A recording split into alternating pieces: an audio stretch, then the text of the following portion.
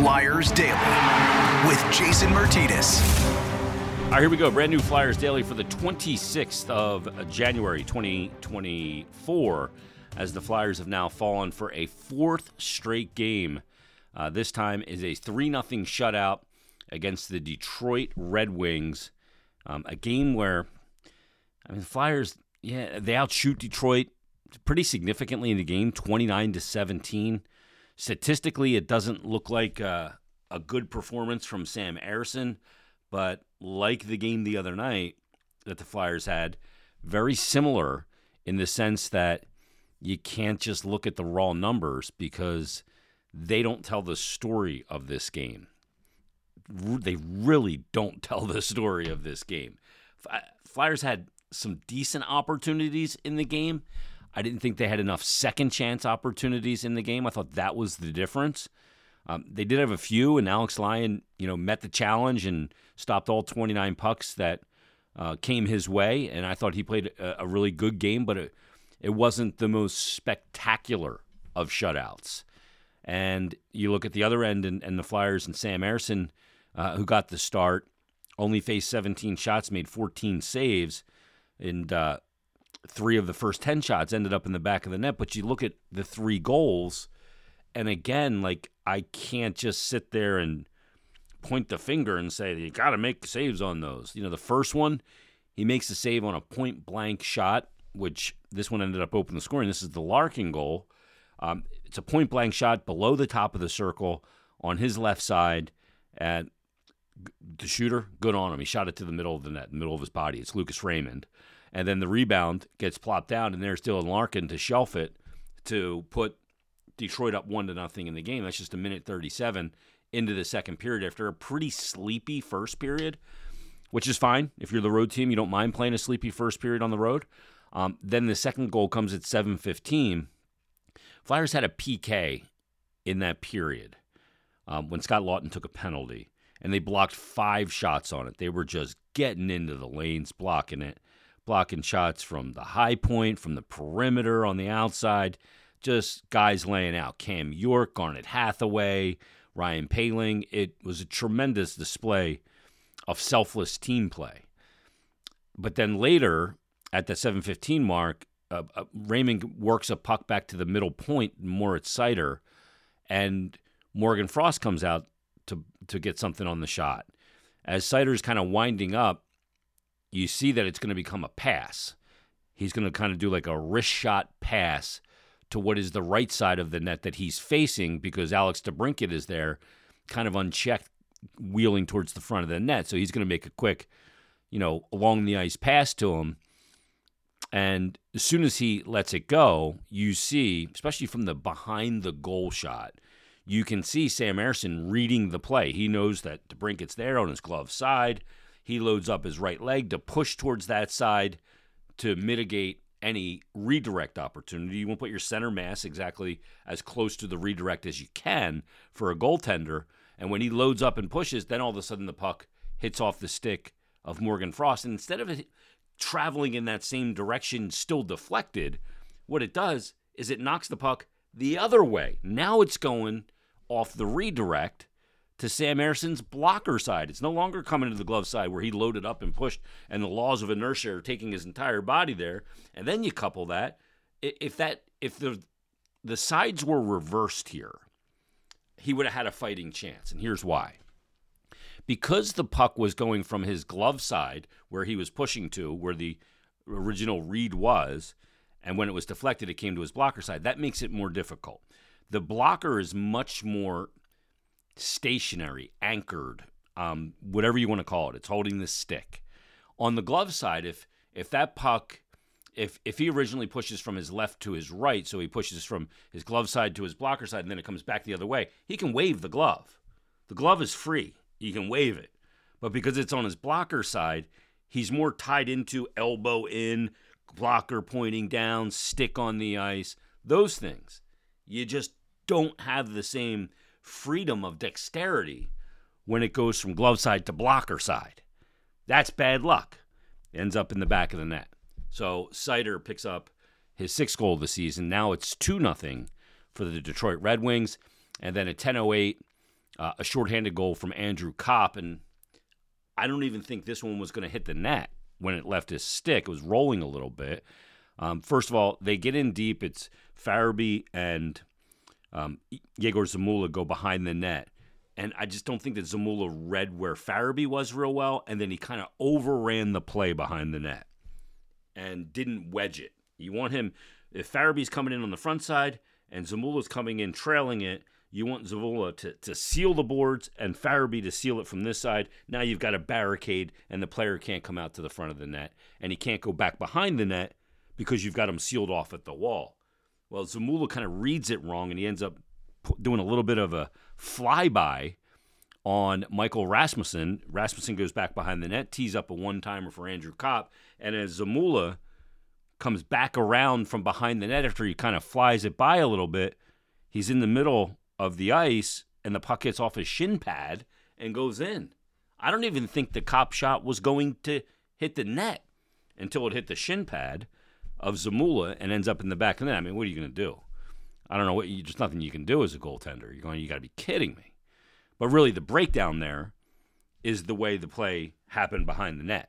You want to put that forward, especially when they're shorthanded. When you've got a player, you're playing 5-on-4, and you've got one of their players behind your net, you want to put them in jail. You want to surround them and put them in jail. You want to lock them down below your goal line. Because if you go the other way, you automatically got numbers. Now they only have 3 guys back, best case scenario. And they let him out of jail. And they let him out of jail and teed one up for Kopp, who takes the shot, and it hits off Zamula's leg. But anytime, a lot of times on a PK, you don't even want your players going down below the bottom of the circle. There's no upside to it. But in this case, there was upside. And that's just not the way you want to put that guy under constraint in your defensive zone when they are shorthanded. So that puts Detroit up 3-0 in the game. And that was it. Get into the third period. Not a whole heck of a lot happened in the third period. Now all of a sudden the Flyers have lost 4 straight. They win 5 straight games. So let's look at the dichotomy of this. The 5 straight games they win, they beat Montreal. There's a comeback. They win in that game in the shootout. Then they come back and they beat Minnesota 4-3 in overtime on the road. Then back-to-back, they go to Winnipeg. They win 2-0. Then they go to St. Louis, wrap up the 3-game road trip with a 4-2 win. Then they come home on the 18th, a week ago, yesterday, and they get that 5-1 win over Dallas. Since then, they've given up 7, 5, 6, 3. Now, 4 of those goals in the 4-game skid now total are empty netters. They've given up a total of 21 goals in the 4 games, and 4 of those, so 17, have been scored on goaltenders. But there's a couple of kind of recurring themes here. The quality of the scoring chances has been really high. Look at the Colorado game. We talked about that the day after. The Ottawa game was a bit of a sluggish game, but there were some quality scoring chances there for Ottawa in that one as well. Then Tampa, Kucherov, outrageous, and we talked about that. And then here against Detroit, we just went through those 3 goals. But they're defending more because they're not getting out in transition. I'm trying to I think in Tampa they had a couple of decent transition opportunities, and maybe early in Ottawa they had 1 or 2, and then maybe a couple against Colorado. But they haven't been a team that's been, really zipping up the ice in transition. And they're defending way more. This is the difference between that 5-game win streak where they weren't defending a whole heck of a lot and how they are playing now where they are defending more and not in the offensive zone. I thought in the first period of the game last night against Detroit, I thought that their internal clock seemed off. As they're going through the neutral zone, guys were getting caught from behind and unable to chip a puck all the way deep down below the goal line. They were shortening the ice for Detroit, especially in that first and second period. And you just don't want to do that. So that may be a sign of mental fatigue. I'm not sure. But it's something they got to figure out. I thought they did some really good things in the first period against Detroit. The block shots. I thought Noah Cates was really strong in the first period. A couple other guys I thought were off to really good starts in the game, but I thought that was one element that the coaching staff would not like, the fact that they weren't pumping pucks deep when they had an opportunity to, and they were shortening the ice for Detroit. And Detroit's a team that can score. We know that. Even though their power play is not as lethal as Tampa's, which is ranked number 1 in the league, Detroit's power play was ranked, coming into the game, 10th in the NHL. So it's not a bad power play. So you look at these things, and then I think there's some bad puck luck that's happening right now. That's the way hockey works. It's just the way it goes at times. And sometimes you got to find a way to get the hockey gods back on your side. But sometimes you create your own luck too. You defend too much, you might get some bad puck luck because you're tempting fate by defending too much. And I think that's part of the issue for the Flyers right now as well. Look, you got one more game before the All-Star break, and you're not taking on some patsy. You're taking on the Boston Bruins, who are obviously, we know what they did last year. But the Boston Bruins, even though they're not on a legendary pace like they were last year, they're on a pretty darn good pace. They're a good team. They have the second highest points percentage in the NHL at .713. The only team with a higher one is the Vancouver Canucks. I mean, their record's 29-9-9. They're a good team. So the task at hand on Saturday for Mark Recchi's Hall of Fame induction is not going to be easy. It doesn't matter if it's good, bad, ugly, whatever. You just got to find a way to end the skid. You don't want to go into this break having won 5 games and then losing 5 games. But the Flyers got to figure that out. And defending less is a big part of it. Now, the loss of Owen Tippett is a big element here. Owen Tippett can create offense on his own with his legs. And because you have a guy that can do that in Owen Tippett so regularly and so spectacularly, it also thins out the neutral zone of the opposition by his presence being there, because he can do that. It spreads everybody out. They don't clog you as much. And that's part of what I think we're seeing here as well, a team that's not flying up in transition as much because it's a little bit more clogged. They're playing a little bit slower. The other teams are able to clog them a little bit easier without having a guy like Tippett that can stretch the ice and create his own offense, especially off the rush. And not going to say the Flyers have lost 4 straight because Owen Tippett hasn't played. I don't believe that to be true. But that's been a big part of it as well. Guys have to step up. It's just the way it is.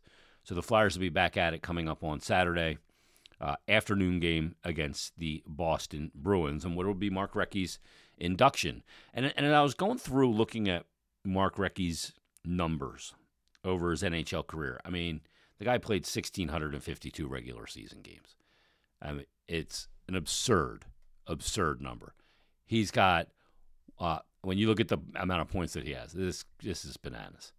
1,533 points.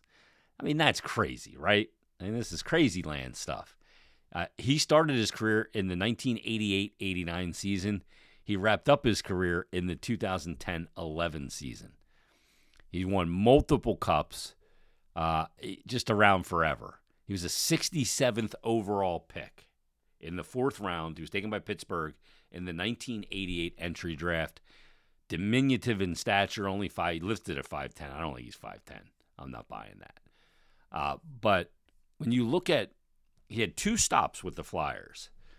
And so he played a total of 10 seasons with the Flyers, 602 games, and he had 627 points for the Flyers. He ended up 7 total years in Pittsburgh, 5 total years in Montreal.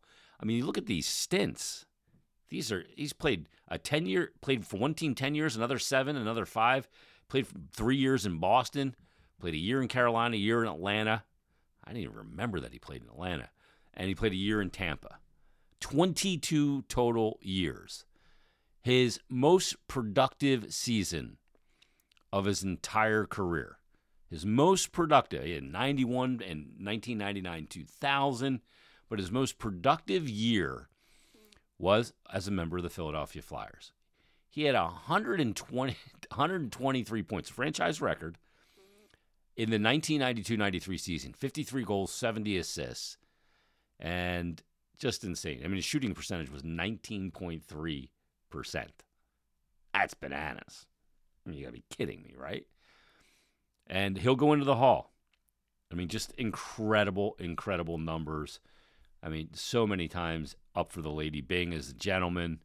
Just an unbelievable player. That snapshot on the off wing, off the toe on the rush was one. I don't know how many goals he scored in that way, but he scored a lot. He played 189 total playoff games as well, and he had 147 points in the playoffs. Just an absolute animal, the wrecking ball. He'll go into the Hall of Fame coming up, Flyers Hall of Fame coming up tomorrow. It's going to be a great weekend, and hopefully the Flyers can get a win over the Boston Bruins, and hopefully they can end this 4-game skid. So we'll wrap it up there. We'll preview Flyers Bruins tomorrow. Tonight is the alumni game. We'll do some recap on that. Brian Smith and I will be calling that game as well. So we'll talk about that and much more coming up tomorrow on a brand new Flyers Daily.